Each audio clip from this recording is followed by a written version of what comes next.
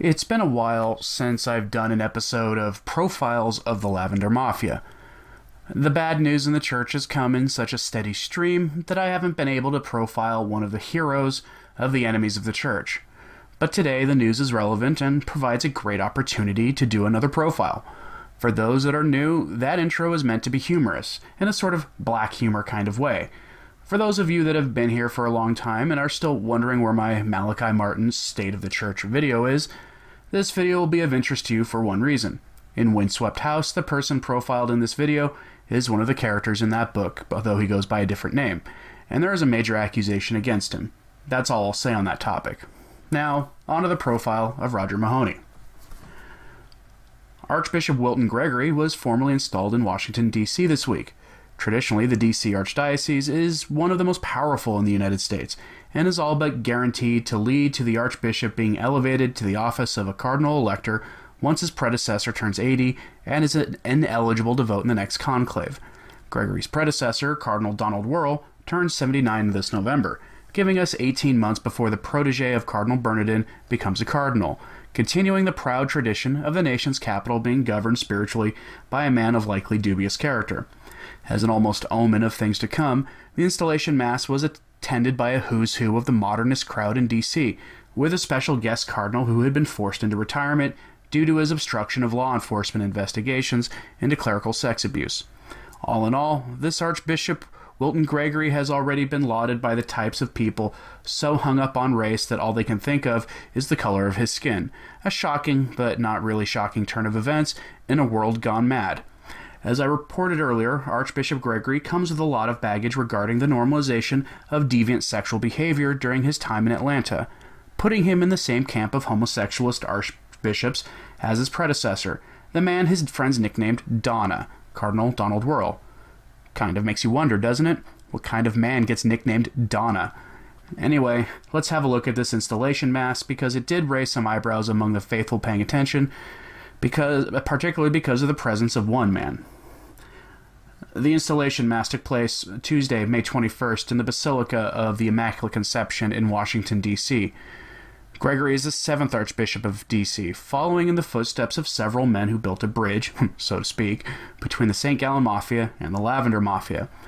Most noteworthy is the presence of Cardinal Roger Mahony, who had been outed as having covered up the exploits of predator priests in his time as the Cardinal Archbishop of Los Angeles. In 2013, his misdeeds became public when the courts ordered release of archdiocesan files in the aftermath of a 2007 sex abuse legal settlement, for which the LA Archdiocese had to fund the largest payout for sex abuse claims in church history to the tune of $606 million, and that money came out of the pockets of the lay faithful living in that archdiocese. Let's have no illusions about this. His successor, Archbishop Gomez, censured Mahony in what is probably an unprecedented move in the modern church, although it was also largely an empty gesture. He was forbidden to engage in public activity within the confines of the archdiocese. That's the key, though, within the confines of the Los Angeles Archdiocese. This year, Mahony gave an important address to the LA REC, the Los Angeles Religious Education Conference, on the issue of immigration, where he repeated all the typical open borders arguments that fly in the face of historic teaching of the church on this issue, and that's something he's been doing for his whole career. LA REC is held in the neighboring Diocese of Orange, outside the authority of Archbishop Gomez, at least in theory outside his authority, so nothing is ever done to punish the man when he speaks publicly. And I do question Archbishop Gomez's authority and commitment to that ban on public engagements by Cardinal Mahony, because it is reported that Mahony still does the rite of confirmation in various parishes in the Archdiocese of Los Angeles, which is a clear violation of his imposed ban of public appearances. Now, I'm going to quote verbatim an article from LifeSite from earlier this week. It's astonishing. Quote, "The local Catholic, referencing a person who at LA REC spoke out against Mahony's presence, continued to cite other issues with Mahony for LifeSite News. And this included barring the church's only sanctioned ministry for same-sex attracted Catholics, Courage, and its companion Encourage program for family members," she said.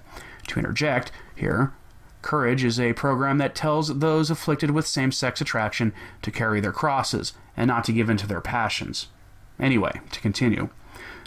The woman who has a child who struggles with same-sex attraction said this act directly impacted her family negatively, since it left them with only acronym-affirming groups to choose from.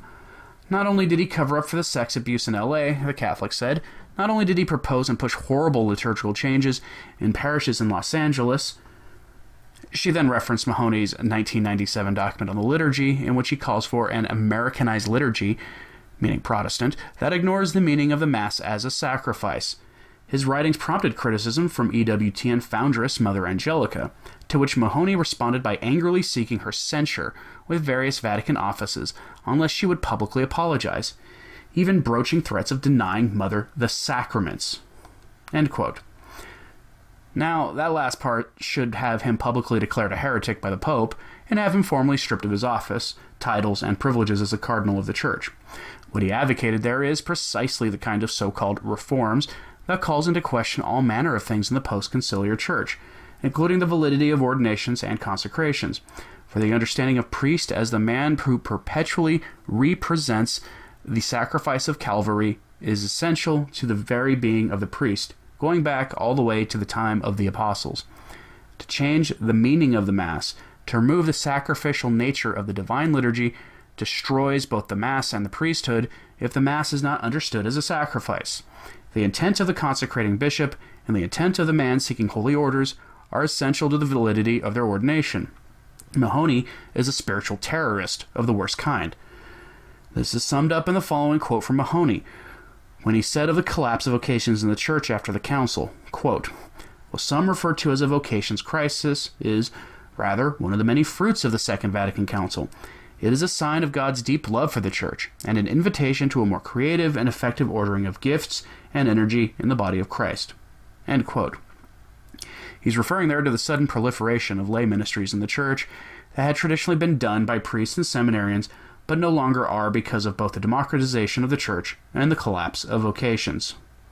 During his tenure, Mahony permitted the kinds of so-called ministries that Pastor Jimmy Martin of the Jesuit Church advocates to flourish in his diocese.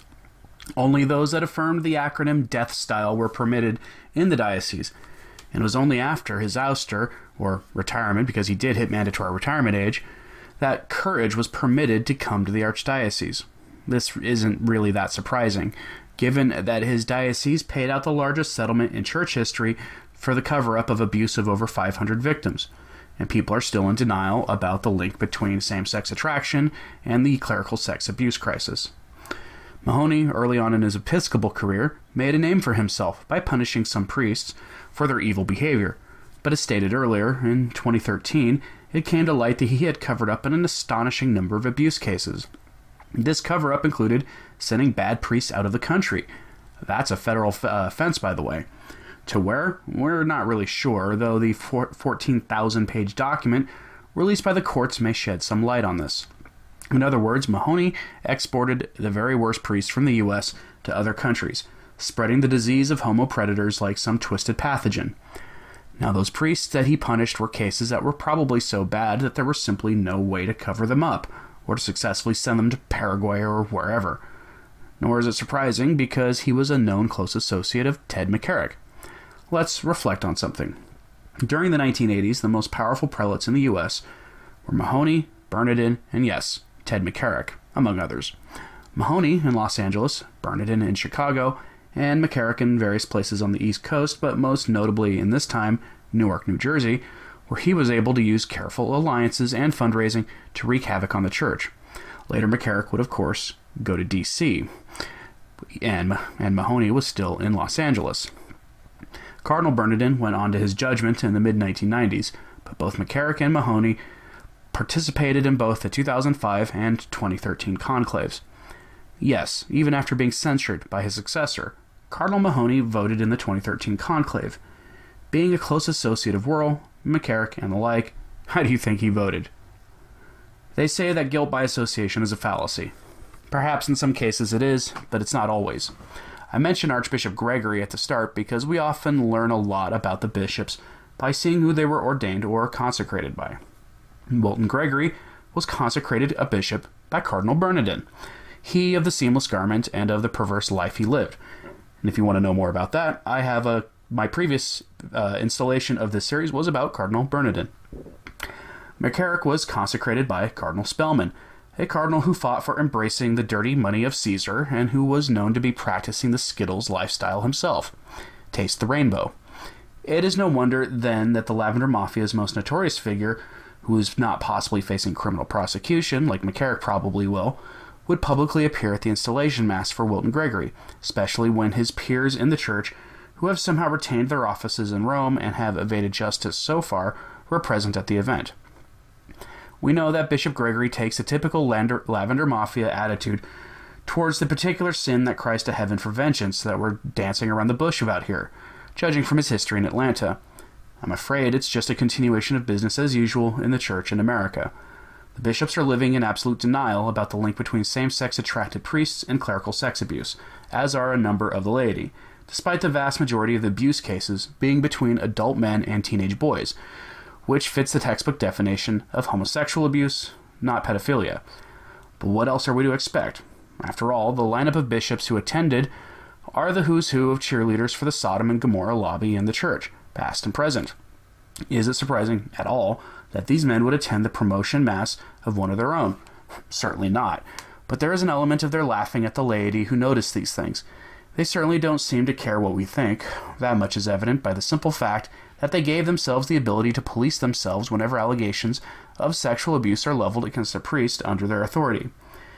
The establishment Catholic media cheered for that decision and called it a groundbreaking reform of the process, all the while ignoring that it would have put men like Roger Mahony and Ted McCarrick in charge of investigating abusers in their own dioceses. That should give anyone paying attention pause, but sadly, so few are paying attention to this that these men are able to continue to get away with their heinous abuse of power. They flaunt it in public at these kinds of events. Some months ago, I asked a question that, in closing, I'll ask again. Have you ever noticed that when it comes to church news, it's usually the same 10 or 20 bishops that make the news around the world? That it's the same small group of bishops that the Vatican tasks with important work on almost anything? That it's the same small group of men who are close to the Pope? Aside from Cardinal Mahony and Archbishop Gregory, the attendees of this installation mass are men on that same list of strangely influential men, and every one of them have gone on the record making heterodox statements about sexual morality in the church. Curious, isn't it? Why are so many men of dubious character close to the Pope? It really does make you think, does it? Just look at the family tree of these men, and you're going to see mere degrees of separation from Mahony and Bernardin and Spellman. As always, thank you for listening and for your support. Pray and do acts of penance for the liberation and exaltation of the Church. I'm Anthony Stein. Viva Cristo Rey.